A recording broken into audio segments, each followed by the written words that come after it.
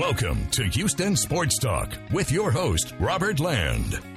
Thanks for checking into the best Houston sports podcast. Joining us is Rockets expert Frank from Rockets Chop Shop. And Frank, great to see you, especially after the Rockets blew out the best team in the Western Conference. What about that? Yeah, that was a good game. Good game. One of, I think, maybe 4 or 5 feel-good wins that we've had this season, and gives you a preview of what the team could possibly be in the future if they actually try to play hard a full entire game. It was everybody kind of lended to the winning. Coach Silas didn't, piss the game away by subbing in a non-shooting lineup to close the third and start the fourth. So I think, to me, I put a tweet out that said this game is going to be decided by the team that starts the fourth quarter for the Rockets. And it took 3 years, but we finally got a fourth quarter started with Jalen Green out there with some guys that could actually score. Yeah, I was going to ask you, what's better, the Golden State lineup of death from a few years ago, or Daishen Nix,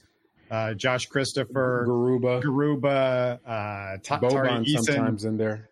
Yeah, with the Boban lineup, that's the if the Warriors had the death lineup, that would be the revival lineup, because whatever the opposite of the Warriors lineup is.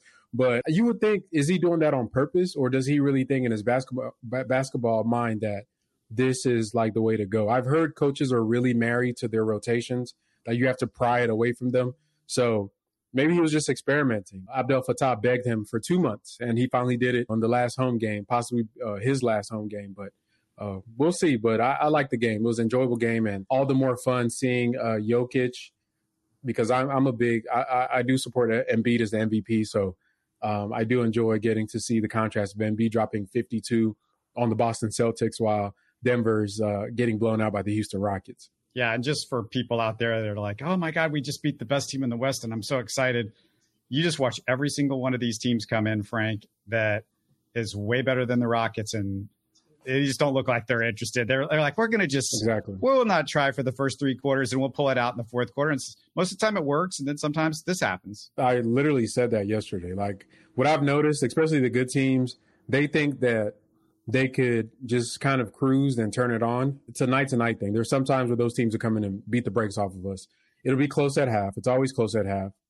And then all of a sudden, third quarter, that lineup I said comes in, and it's like a 20-point game, 30-point game. But there are some nights that you get throughout the season where the guys actually play the full game and try the full game. We hit the teams in the mouth, and before they know what's going on, they're in a dogfight. And it's really hard to ramp up in one quarter in the NBA. I don't care if you're playing the Rockets or you're playing the 2018 Warriors. It's really, really hard to, like, once a team gets you, and momentum is a big thing. And the Rockets were just cooking, and the shots started dropping, and guys started getting comfortable. And, Şengün, Tari, and Jalen were playing really, really well throughout that game. And I really enjoyed that game. That was a really, really fun game to watch for this season. It'll be top 3 fun games for me. Yeah, speaking of teams getting up for the Rockets and the Rockets getting up for teams, let's flip the script a little bit, because Jalen Green said this quote, and I want to get your response. He said, we've got most of our wins against the best in the NBA right now. That's when we play at our best. That's the hope for the future, unquote.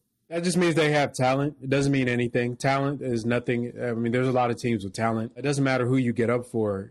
What makes a good team or a good player is night-to-night consistency. And I think that's, for him individually, that's the next step for him. It's cool that he can have stretches, but for him to break apart from the cohort and be one of those guys in his cohort, in this class, and in the young group of players that are in the NBA, he has to be that guy, like on a night-to-night basis. And for us to make that step, you can't go through a month stretch of just being one of the worst defensive teams in NBA history. Like, we can't do this where it's back and forth. I love the highs, but let's do that every night. Like, let's start the season like that and close the season like that. And you may lose. You may only win 30 games or 35 games, but just have some pride and professionalism about their approach to the game.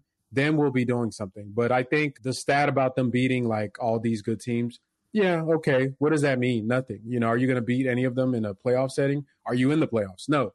In the same breath, we've lost to a lot of terrible teams. So what does that say? Actually, we have more losses to bad teams than we've beaten good teams. So for him as a player, I would be okay with them, like, using that as a, hey, we can hang on to this going into the offseason. And I think it's good. You find the little victories to motivate you to keep getting better. But if you take a big picture view, it's cool, but it doesn't really mean nothing in the grand scheme because, yeah, what can you do for an 82-game season? That's what we need to see next season for these guys. Robert, it's about to get real. I know we might touch on this a little bit. A lot of people are starting to, oh, yeah, I feel bad for Steven Silas or this and this. The NBA is a business, buddy, and at the end of the day, people lose their jobs and get paid off of decisions that are made. The Rockets have been incentivized to be bad, and now, by their own account, they're going to try to be good. And when you're trying to be good, things get real. And whether it's for players or personnel, people are going to get moved, and decisions are going to be made that are going to impact people's lives. So I think the fan base needs to prepare for that reality that's about to hit us in a few months. Yeah, I just want to go back to what you were talking about before because it was literally right in my notes here. You talk about guys getting up for certain games. Well, Şengün gets up for the Jokic games.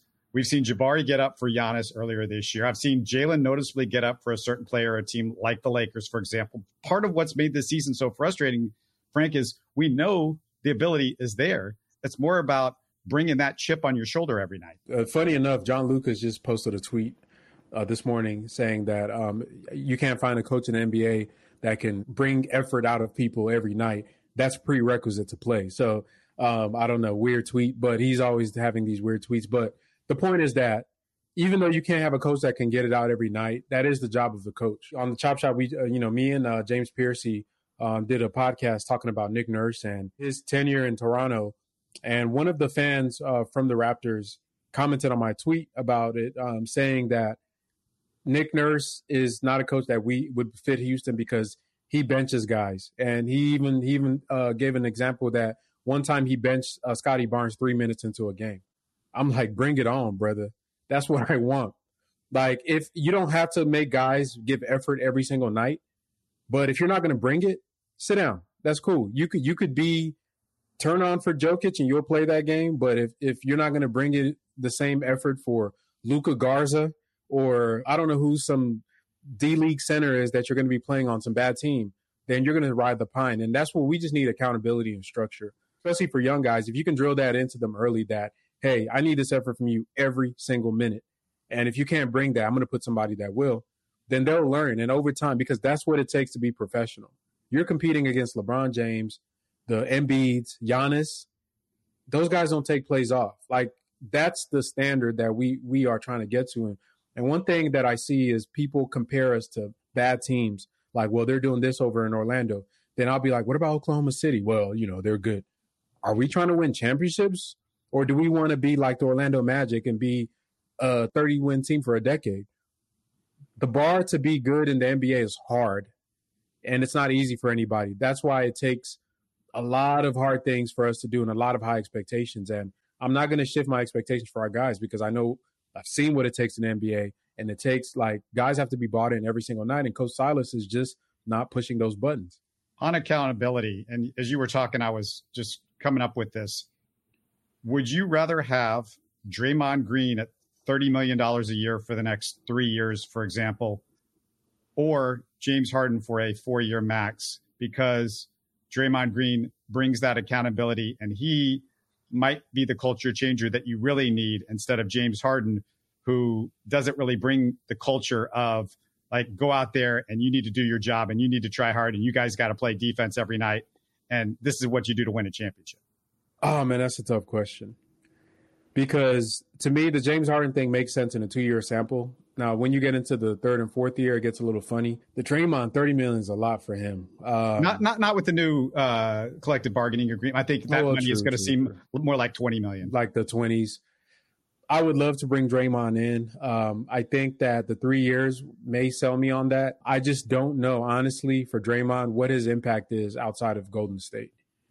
In a vacuum, like, I would love to bring him in, but I just feel like as far as impact on the entire team, even though James Harden is not like a leader, rah-rah, I think he can impact a lot more of our players by his play and on the court and help them develop faster on the court than a Draymond can with his stuff off the court. Because I feel like you could still supplement what Draymond brings by bringing cheaper, much, much cheaper player on shorter contracts. My only problem with the Harden contract, the 4-year max that he's going to get, is the fourth year, honestly, because that overlaps with Jalen Green's first year. Actually, his third year overlaps with Jalen Green's first year as on his rookie extension. And you probably assume Jalen's probably going to be that designated rookie, right? So that we have on our roster. So that's in this new CBA, that's probably $40 million.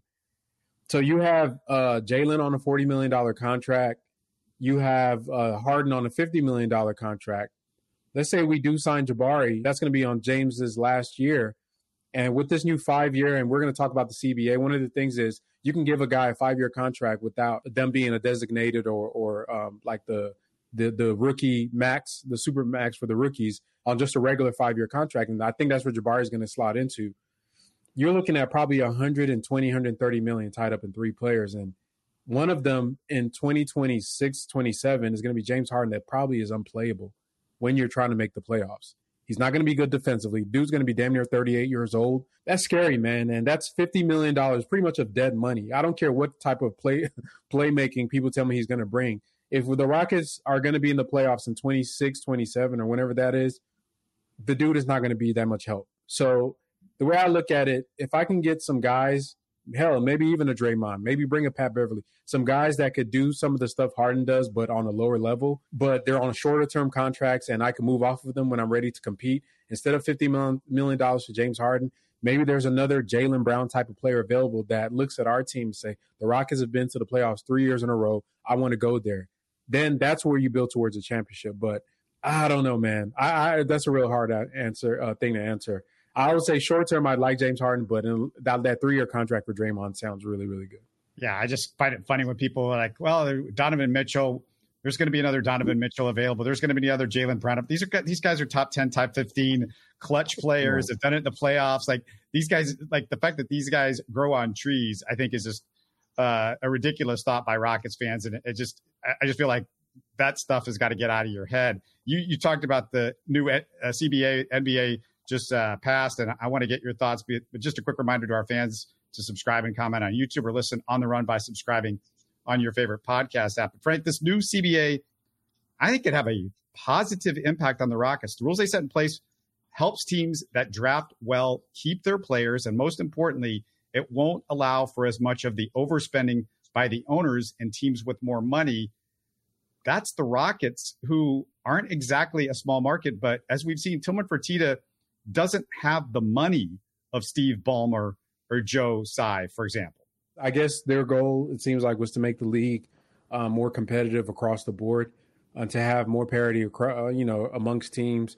I still think that the teams with money are still going to find ways to have an edge over teams that won't pay as much. The things that apply to the Rockets, that to me, that I really like, is the 5th-year option on the rookie extensions that are non-designated.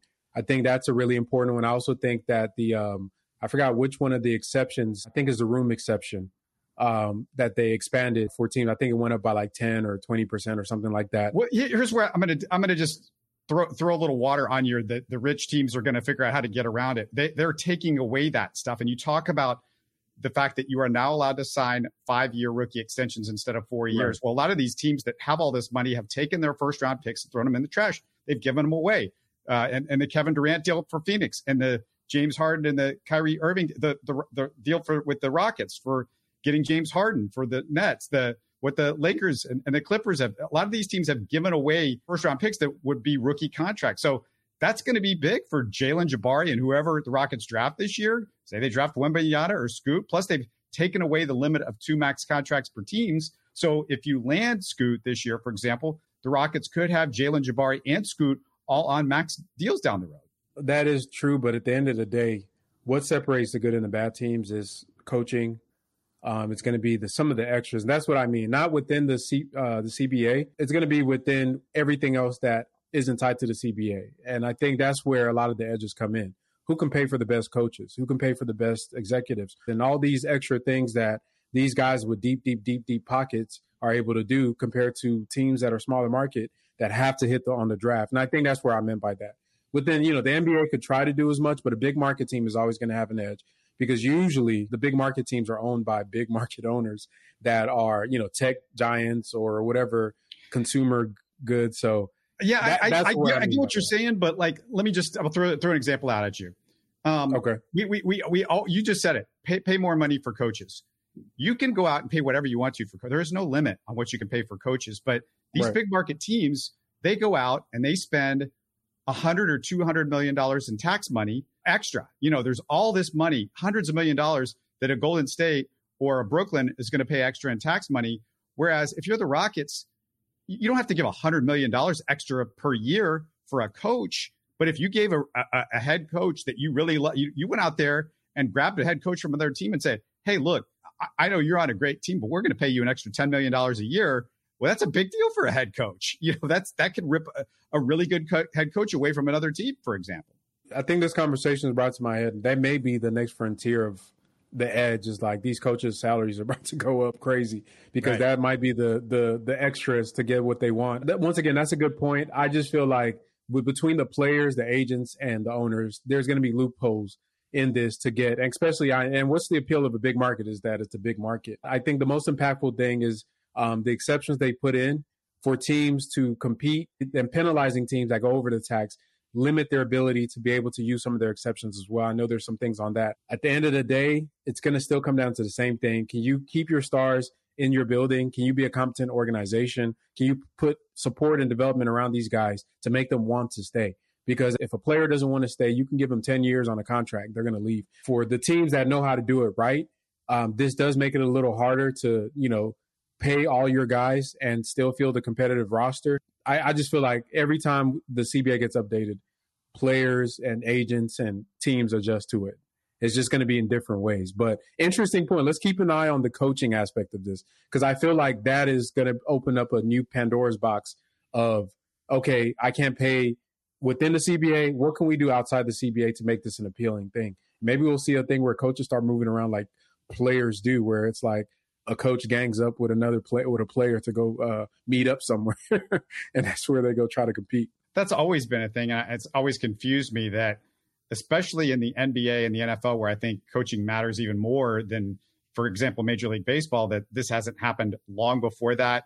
They add all of these guys and staff. You're like adding all of these assistant coaches. But as we know with the Rockets, it's about the head coach. It's not about all these assistant guys. So it's a big deal if you can go out and spend money that's not big money when you're looking at some mid-level guy, but it's big money for a guy that's a head coach to get that kind of money. We see it in college basketball all the time, college football, but for some reason, the NBA and the NFL don't feel like coaching matters as much, and I've never gotten that. Also, the new deal, want to throw this out there, they've added another two-way roster spot, which is not a major headline, makes a big difference, though, if you're the Rockets who need to continue to develop players. The Rockets' two-way contracts over the last 2 years have been Anthony Lamb. We know what happened with that. Daishen Nix, Trevelin Queen, Darius Days, and Trevor Hudgens among the last couple of years. Over the years, though, Frank, we've seen two-way roster players around the league like Austin Reeves, Alex Caruso, and Jose Alvarado. And I think Jordan Poole was a two-way guy for some time on the Warriors. Yeah, it's important. And if you guys don't remember the whole Daniel House situation and how the Rockets try to thread the needle with that, it helps with especially for us. I think in general, the CBA has looked to a lot of teams are in the rebuild process as these stars start to age out. So they're trying to find ways to keep these young players coming in market and allow teams to develop these players and keep them and have that homegrown talent. Because if you think about it from a collective NBA standpoint, it's better for each market to have their guy because the fan base is more enthused. There's more support. People go to the games. Like, imagine if Giannis left Milwaukee and went to, LA or something like that. So that's a market that just dies. But because he stayed in Milwaukee, that's a vibrant NBA market for that the league could look at. So I think as a business model, all those little things they're doing to build stars and kind of capture this moment where there's so much talent in the NBA, and they're trying to breed that there. But to me, at the end of the day, you still can't shortcut. Like, this doesn't mean that Tillman Fertitta and the GM for the Rockets, whoever that's going to be, whether Stone or somebody else, can just chill now and say that, well, yeah, we'll just give him a 5-year contract. We'll do this, we'll do that, and everything is going to be fine. You still have to be on your P's and Q's. You have to do all the dirty work, support these guys, give them a good coach, give them a shooting coach, have good, high quality facilities, have all the resources and the bells and the whistles and the on-court production that allow these really good players to want to stay there. I'm hoping that all of that gets turned up as we go into this coming season, because we're getting to a point where Jalen's contract is going to be in discussions.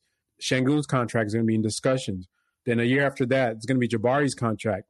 It's going to be Tari's contract. It's going to be that class's contract. And then making decisions on who stays and who goes. A lot of it is going to be based on their experience they're having right now. And I would hate for us to be a bad team next year and a team after that, and we end up losing one or two of our players because they don't feel like the franchise is serious about winning or competing. Yeah, I just want to speak to the two-way contracts for just a bit, because I did throw out some names that the Rockets picked up in the last couple of years. And when you look at somebody like Daishen Nix, or you look at somebody like Trevor Hudgens, and, you know, he was a great shooter, incredible shooter in college, low-level, player, but great shooter.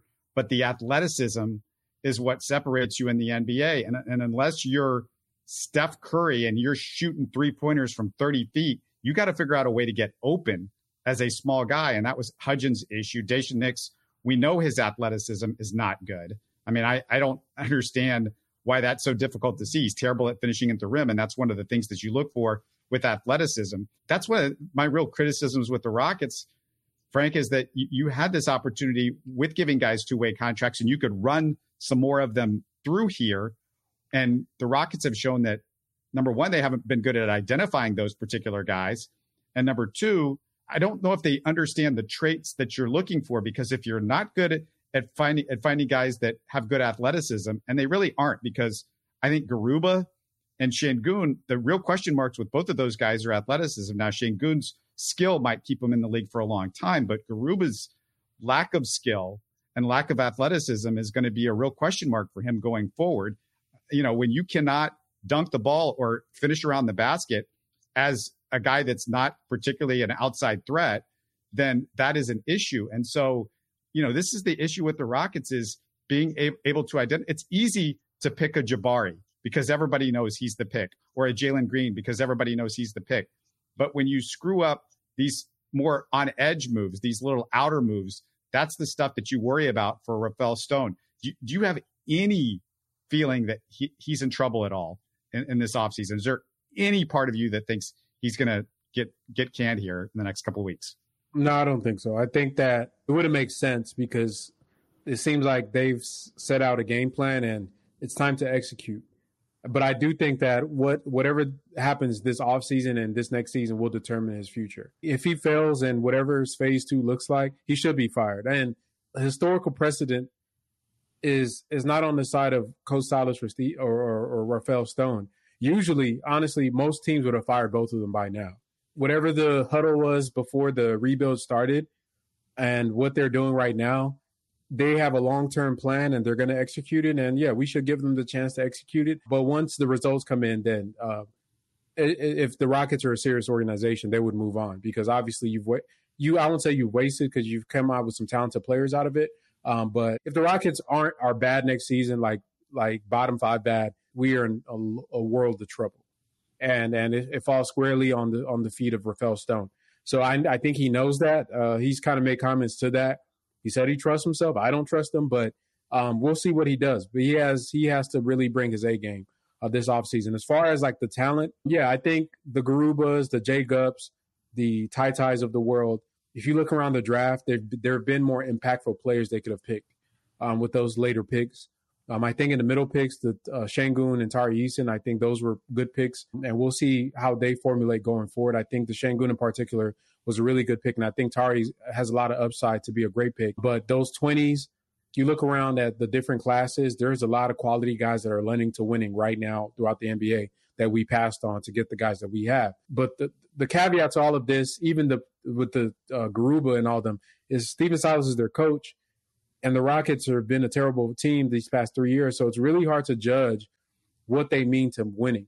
I'm going to point out, though, that I don't care who the coach is of Daishen Nix. I don't care who the coach is. Well, Daishen Nix wasn't drafted. Nix wasn't drafted. Yeah, but I'm just saying that's a guy that has been on the roster, that's been there, that Stephen Silas. There are nights when you run out of guys. Guys get injured. We've had a bunch of injuries with the Rockets. There have been times where, like, you have to have a live body out there. even Boban, as much as we've hated seeing him play, there have been moments this year where it's like, well, you've got to play him. You have no choice. You run into injuries or guys miss games with suspensions or whatever.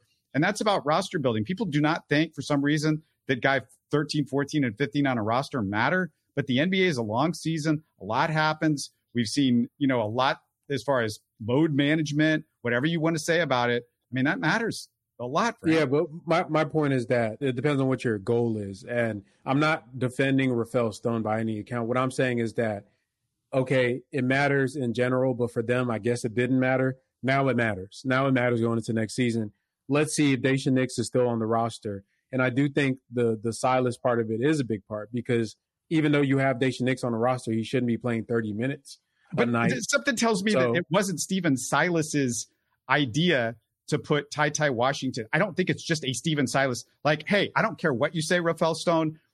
I want you to send Ty Washington to the G League, okay? And somebody made that decision. He has not been up for the last few weeks, and he's missed quite a bit of the season being in the G League and not being. Oh, yeah, that's the GM. Obviously, that's the GM thing. But even within the tools that you're given, I've seen a lot of egregious things from the coaching staff. So, I'm not defending Stephen Silas. I am just saying, let's be like, okay, two things could be it.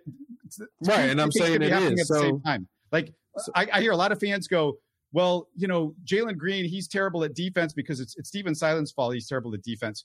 No, not every Rocket on this team is terrible at defense. And when I say terrible, I mean just literally not trying. Like, when there is a transition basket to be had, Jalen Green literally doesn't try. He just kind of backs up and backs his way out of the play. He's like, backing up, going sideways, whatever. You're seeing him on video. This is Jalen Green sideways trying to defend a guy that's coming straight at him. I just get tired of that. Like, Jalen Green is a problem. Whether, Stephen Silas is part of the reason Jalen Green's the problem, I don't care, because I see Jabari try all the time. I see Tari Eason try all the time on defense. Now, what they're doing technically, that's a whole other issue, and that's maybe a Silas issue, obviously, or the coaching issue. But two things can be accurate. Stephen Silas can be a problem, and Rafael Stone can be a problem. And I think Rafael Stone is definitely a problem in that he identified Daishen Nix as a guy that was an NBA player. He's not. Okay, he's not. He's a joke. Okay, with all deference to Daishen Nix's family, the guy's not an NBA player. It's nothing personal, but he's not. And that's the thing with Rafael Stone is, like, I don't know. And is he prioritizing shooting? Apparently not. Rockets don't have shooting. Is he prioritizing athleticism? Apparently not. Daishen Nix, not really athletic. Garuba, not really athletic. I don't think he's an athletic player. There's a lack of athleticism on this team in general. Outside of just Jalen Green, who's top of the draft, or Jabari Smith, who's top of the draft, or potentially Josh Christopher and Kenyon Martin. Those guys he got a little bit later that were but there is a lack of athleticism in shooting. Yeah, it still goes down to what goals are they trying to achieve. Now, once again, I don't agree with what Rafael Stone's route has taken, but if this is their idea of, like, we're going to ensure that this tank is solidified or whatever, I don't know. Whatever. It doesn't even matter, because if their goals were to be the worst team ever, they've accomplished that. And whether Daishen Nix is the reason for that, or it's Frank Kaminsky being on their vet on the roster, now that they're saying they want to win, now I can accurately judge, because everything else is just, were they tanking, or is Stone just an idiot? Now we can see. He says, we're going to win. We want to win. I want to see what type of roster they're going to build. All of that said, there's nothing that's a lie about that. It's just that it's still like they're under their umbrella of, our goal was to try to, they're not going to say it out loud, but that was what their goal was, to try to secure the best draft odds. Now that we're here where that is not an incentive anymore, he has to show, and to me, that's why he's not going to get fired until after this, obviously in this season coming up. Now he can show, hey, I can build a roster.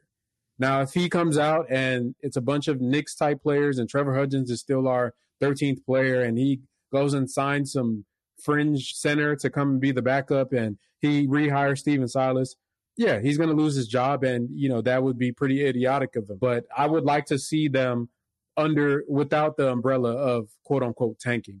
So we can accurately and objectively say that, okay, you don't know what you're doing. I don't trust him. I don't think that he's shown anything to give us any kind of give him the benefit of the doubt that he's going to be able to execute what they're saying that he wants to do. But yeah, he's going to try, and we're going to see it. So I'm going to be watching that, see what the roster looks like. I think the first thing they have to do, and I do think some of the effort stuff, it does tie to coaching, because then Jalen Green shouldn't be on the court, right? I don't care what pick he is. Like, he shouldn't be on the court if he's not going to give effort. And if he can't get it, then that should tell the GM that maybe we drafted the wrong player. The first thing I want to see as soon as the season's over is I need that alert that says that the Rockets and Stephen Silas have mutually agreed to part ways. Because there's no way that I see Rafael Stone banking his future as a GM on the fact that he's going to rehire or exercise Stephen Silas's fourth-year option and have him as a lame duck coach. And that's the guy that I'm going to trust that I keep my job on. I think he's smarter than that. I think self-preservation alone is going to make him make better decisions. And I'm hoping that some of the consultation around the Rockets improves as well from other voices within the organization to say, like, we need to do this to win. Yeah, and I think him keeping around Stephen Silas for another year bought Rafael Stone another year. That's my opinion. And I agree with that. I agree with that fully. Yep. What do you think of the in-season tournament? Just so people know the details, pool play starts in November in the upcoming season. Then 8 teams advance to a single elimination in December. The last 2 teams play an 83-game season. So not a shorter season, but a longer season, at least for those last 2 teams. But according to my math, you only play 80 games if you don't make single elimination part of the tournament. So what do you think about it? I like it. It's a bit soon. I'm not sure. It's like I would have thought they would have kind of phased into it or like had some more landing room for it. But I'm curious to see who's going to be up for it. Like, I think when people were discussing it was supposed to be like the bad teams, their opportunity to like show like, hey, we're maybe the best young team type of thing that gets into it. I don't know if the veteran players that are making 30, 40 million are going to care, but I'm sure there's some guys that don't mind the cash prize. It's like $1 million for each player, right? I think, though, the games do count towards the standings, though.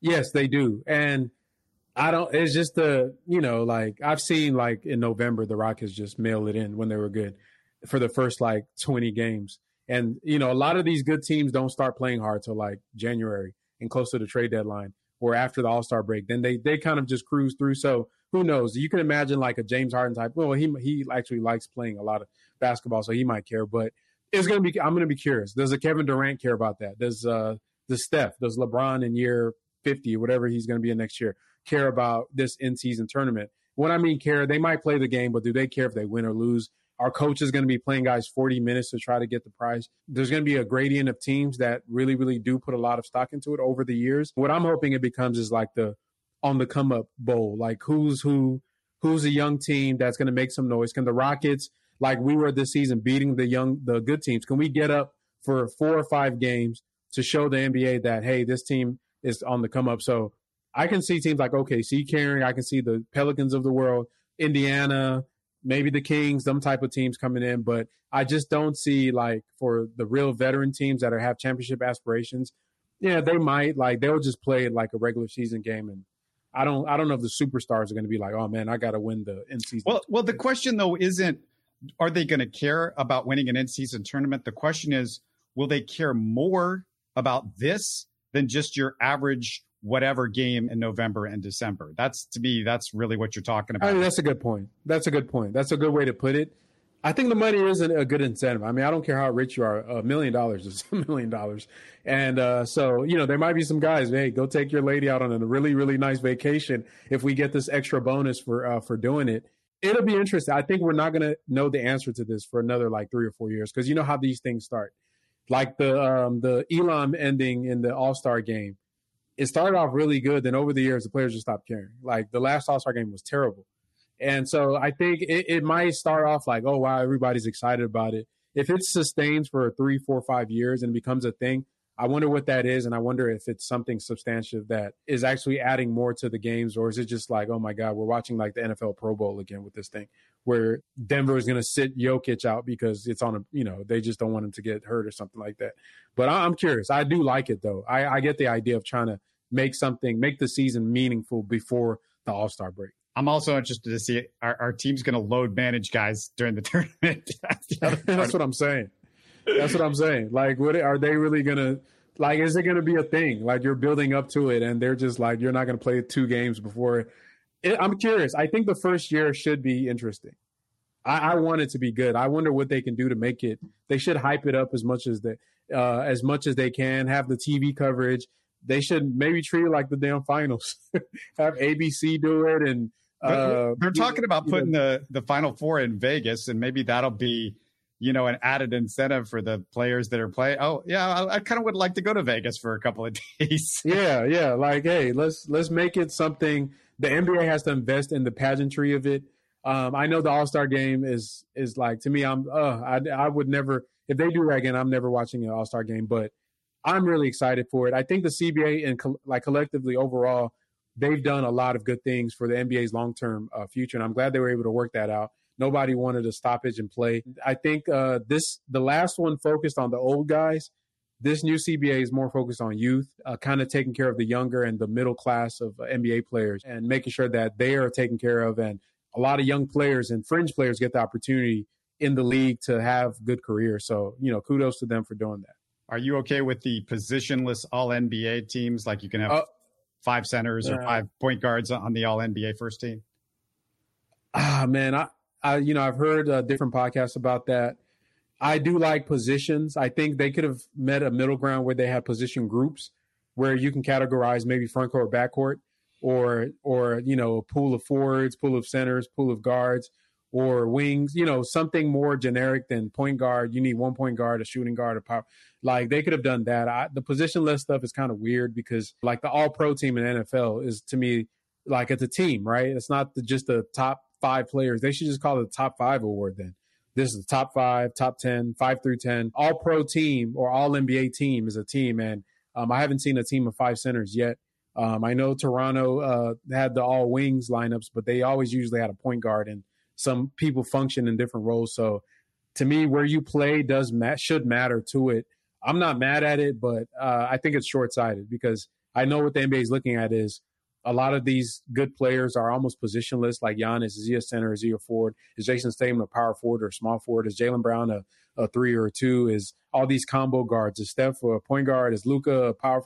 Is he a forward or is he a – so it's a lot of hybrids. It's down to guards in a group. What we've got right now is guards. So it doesn't have to be a point guard and we're away from that whole idea. So right now we have guards, we have forwards, and we have a center. Now, could you make it front court and back court? Yes. But what about somebody like, I'll give you an example. If Jaylen Brown, maybe you want to put him in a guard spot because he does play some guard, and you want to have that flexibility because that guy can be a guard. He's a wing. He could be a guard or a forward, depending on who your best 5 are. That's where it gets really difficult for the voters is like, I like Jaylen Brown a lot, but I want to have Tatum and Kevin Durant and Joel Embiid on my first team, but I want to be able to move Jaylen Brown to a guard position because maybe the guards are down this year with, them not a lot of guys not playing as many games as they have in the past. So that's the real complication of like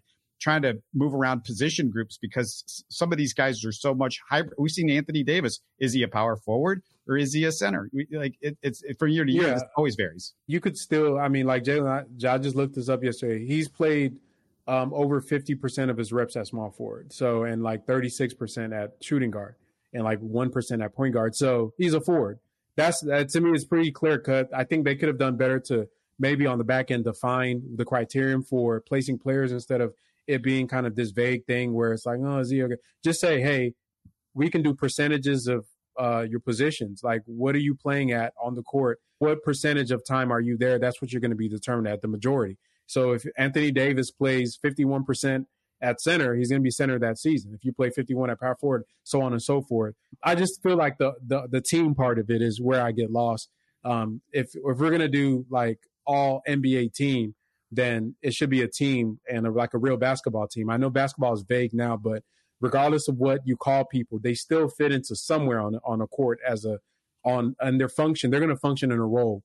There's always going to be a center function. There's always going to be somebody as a forward and a backcourt. Now, what I do like about it is what you brought up as far as finding guys that deserve to be there, that have maybe you have the 2 of the best players in the league play the same position. So you get into those type of things, but that's what makes it hard. I think that's the fun part of these teams is, hey, you got to make a choice. And that's where you get down to the details of why this power forward is better than this power forward, or why this point guard is better than this point guard. And to me, that's why the voters are selected. You're supposed to be an expert in what you do. So use your expertise and make a selection and tell the other guy, sorry, just be better next year than this guy. So I don't mind it. I'm not going to die over it, but I think it's kind of short-sighted. Well, we also need to quit tying these all NBA up to contracts. I mean, that's to money. That's kind of weird. Why that wasn't addressed by the CBA and the players union is a mystery to me. I don't know if what they're trying to accomplish with that, but it is a conflict of interest of the highest level to me to have writers determine the financial incentives for players and contractual outcomes. It's just crazy. Yeah. Overall, I mean, I've got no issue with the CBA.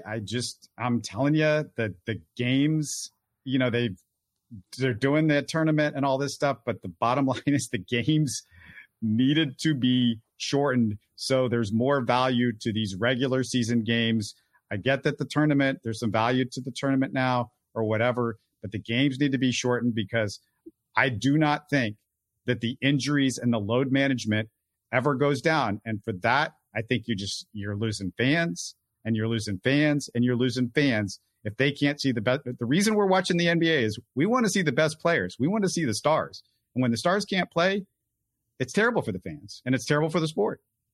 Yeah. And it'll be, I'm kind of glad that some of these teams that have load managed are suffering from it now as the playoffs come around. I think what is good for load managing is having even distribution of talent and competitiveness across teams. So it makes you get punished for that when everybody's pretty good. And that's one thing I've liked about this season, that teams are penalized. Like, I like that the Lakers lost when they sat Anthony Davis to the Rockets. Like, that's what you get. I like that all these teams that try to do that, they get punished for it, and especially if they're vying for position. And, it was okay when it was like 3 teams, then everybody else is pretty bad. And there's like 3 clear teams in the West and 2 in the East that are going to be the championship favorites. Now in the West, where it goes 6, 7 deep and anybody could knock off anybody, you can't really afford to load manage as much. So I think that's going to correct itself. I think also collectively the talent around the league is just growing, and there's going to be an infusion of talent that keeps coming in. And as these players develop, and I think that's what the NBA kind of foresaw, and some of the moves they've made is to cultivate homegrown talent throughout the league. I think, load managing is going to take care of itself. It's going to take care of, but the extended games, was a bit of a surprise for me. But I'm sure the players also didn't want, because I don't think the owners are going to make the adjustment to increase their individual game pay if you're going to shorten the games. So I'm sure that was also in consideration. Guys do get paid on a game-to-game basis. The Rockets Chop Shop will not take off with the offseason. Frank will continue to come in. So go check out Rockets Chop Shop on YouTube. We've got some big stuff coming up. We got potentially a new head coach, God willing, coming up pretty quickly. We're only a few weeks away from the lottery, so I know that is going to be a discussion once the lottery happens. And then you start looking at the bigger moves and the rumors and everything else that's going on this offseason as we look forward to it. And so we will be busy here for the next few months, Frank. It's not stopping. Yep, it's an exciting offseason, probably one of the most pivotal ones in the last 25 years for the Rockets. So, no sweat for Rafael Stone. He's going to decide our franchise's direction for the next decade. So we'll see how they do. Yeah, we'll see how they do, and pray for Victor. We'll talk to you later, Frank. Yep. All right, brother. You're listening to Houston Sports Talk. Hey, don't forget to support us by subscribing and commenting on YouTube. You can always listen to us on Spotify, Apple, or your favorite podcast app. Tell your friends about us and share our show links on social media. Spread the word, everybody. Thanks for listening.